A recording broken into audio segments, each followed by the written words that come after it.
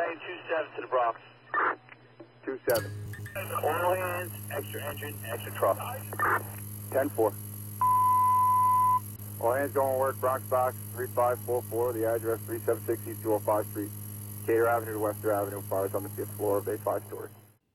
Welcome to Back in Quarters. I'm Dave Mellon. Before we get started, if you like our content, like this video, subscribe to our YouTube channel, and hit the notification bell so that you find out every time we add new content. We'd also like to thank our sponsor, Fire Facilities Incorporated.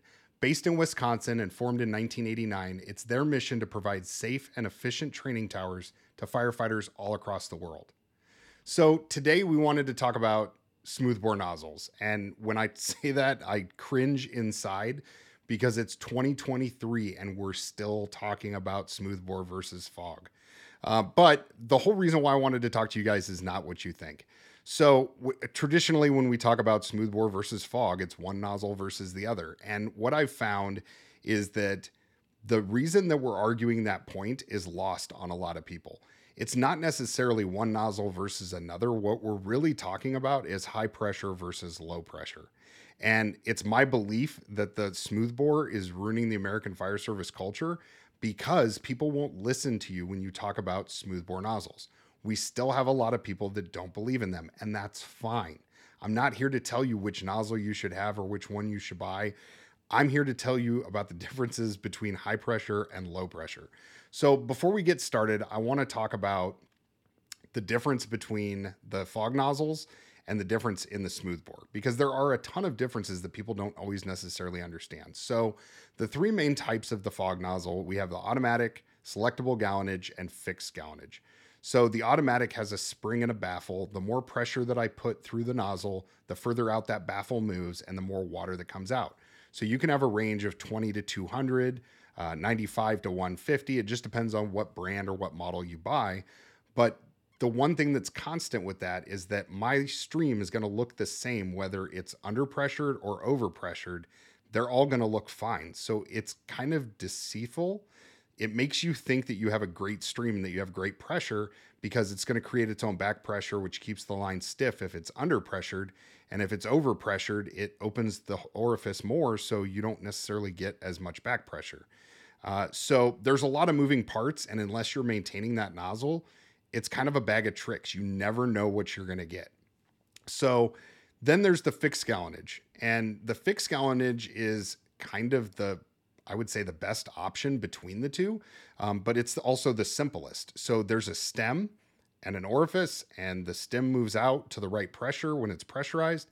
So if I have a driver operator who opens the line halfway and I open that line to bleed out the air and I don't get a good stream, I automatically know that that is not something that I want to go into a fire with. And so it's correctable. If I over pressurize it, it's not going to go beyond what it's pressurized and set for. So I'm going to get a ton of nozzle reaction and I'm going to know right away, hey, I have way too much pressure coming out of this thing. You need to back it down. And then kind of a mix of the two is the selectable gallonage. So basically, if you think about an old style camera with the aperture, as I adjust that aperture down, that lens closes and gets smaller. You can look at it the same way as your pupil, right?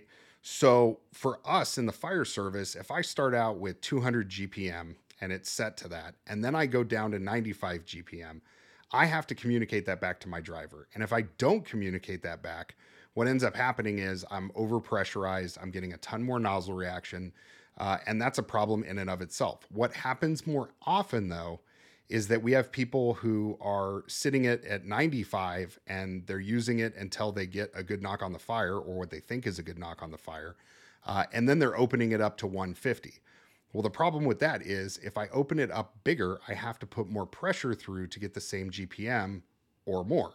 So what we find a lot of times is that people will open up from 95 GPM to 150 or 200 GPM and their stream all of a sudden looks like crap.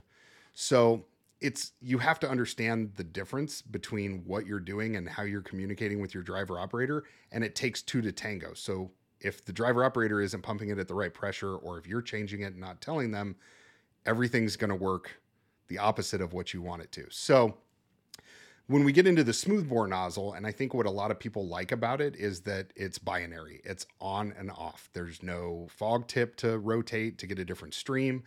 I know that if I open the bail, water comes out, and if I shut the bail, it shuts off. The other side of it is it has nothing on the inside. If you take a smoothbore nozzle and look down the center of it, it is a completely open hole from one end to the other, and there's nothing in there to impede the water coming out. If you get small chunks of ice or debris, it's going to come straight through. And depending on what size tip you get, you can get a really good knock on a fire at 50 PSI, and it's not that taxing on you. So what I've found, and in my experience, when I started out in the fire service, fog nozzles were still the craze, right? Like everybody had 100 PSI fog nozzles. There were a couple 75 PSIs floating around. But when somebody said smoothbore nozzle, they were talking about the old butterfly play pipe thing that had the plastic handles, and nobody wanted to use that thing. It literally sat there in the compartment and we never used it. And so as I moved on in my fire service career, starting about 7 or 8 years ago, there was this huge push for smoothbore nozzles, and everybody started going to classes and getting to see them and use them.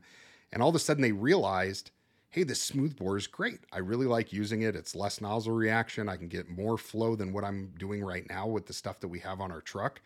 And so what did they naturally do? They went back and they talked to their chief or whoever makes the purchasing decisions, and they said, hey, we need smoothbore nozzles. Therein lies the problem. We're talking about two different things. You're not wanting to buy a smoothbore nozzle. I mean, you might be, and I love smoothbore nozzles that if I could just use those for the rest of my career, I'd be happy. But what you're actually saying is, I want to move from high pressure to low pressure, and you can achieve the same thing with the fog nozzle. So that's where I think this whole thing has been kind of misconstrued, is that when people go back and they talk to their chief, if I walk in and I tell my chief, hey, I want to buy a smoothbore nozzle, they can just say, no, I don't want smoothbores. I don't believe in them. You're not getting them. The conversation's over. If I go in and I say, hey, chief, I really like low pressure nozzles. I know we run 100 or 75. We should maybe look at going to 50 PSI. There's less nozzle reaction. You can get the same amount of flow or more. And it's easier for our crews to handle with 1 or 2 people instead of 3 or 4. That's something that they might bite onto. And in my experience, when I had my transition from fog to smoothbore, that's exactly how we did it. We had a chief that was super anti-smoothbore. He didn't want anything to do with it. He just thought that it was like the newfangled thing that was out there on the interweb.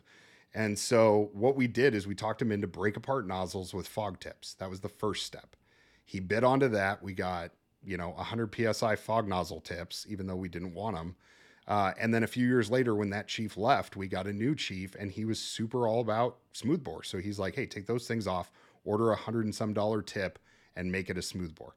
And that's what we did. Now, in my experience, what I didn't know at the time that I wish I did was that your hose and nozzle package has to match each other. So what I mean by that is if I take the thinnest liner hose on the market and put it with a low pressure nozzle, it's not going to work. It doesn't have enough structure to keep it from kinking. And all you're going to do is fight the kinks, and everybody's going to hate it. So moving forward, what we figured out is that a lot of our older hose worked better with the smoothbore nozzle. And the reason why is because it had the EPDM rubber, which is the older, thicker liner. And so what we found really quickly was a lot of people preferred using the older hose to the lighter weight, thinner wall stuff. And so I'm not saying that you have to do that. I mean, there's ways around it, but you really need to look at, okay, does our hose support this? And maybe if your hose doesn't support it, you need to transition slowly and start with that break apart. Or you can get a smaller orifice smoothbore. So like a 7/8 versus a 15/16. If I have lighter weight hose, I'm probably going to get a 7/8, which is 160 at 50. And I'm going to over pump it to compensate for that lack of rigidity. We've found some really good success doing that. And it's worked really well for us. Now, since that time, we've transitioned all of our hose over to that thicker rubber liner. And now we don't have any issue because the thicker liner works with all of the pressures versus the thinner liner only working with high pressure. So, I think a lot of it is just understanding that the argument is not necessarily with the smoothbore or the fog. It's high pressure versus low pressure. And if you like the high pressure that's fine. I'm not here to tell you what to buy. I'm not here to tell you how to run your department. What I'm telling you is that if you're low staffed, or if you frequently run fires where you might have to stretch 2 lines and split your crew, having a low pressure nozzle really does help. And if you can get the right hose with the right nozzle combination, it makes the world of difference. I would say it's life altering. For me personally, when I started using those, I was like, where have these been my entire career? And I know a lot of people that had the same reaction, but I got to be honest with you. You know, I just went through a promotional process here a couple weeks ago, and one of the people that was on my review panel when I was doing my tactical scenario on a commercial fire, I said I was going to split my crew in two, and I'm going to have 2 people take a 2.5 and do fire attack, and I'm going to have 2 people go do a search ahead of the hose line.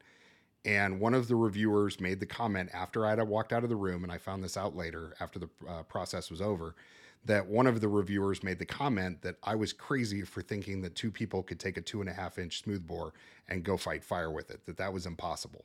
And the other reviewers on the panel kind of looked over at this person and said, well, actually you can.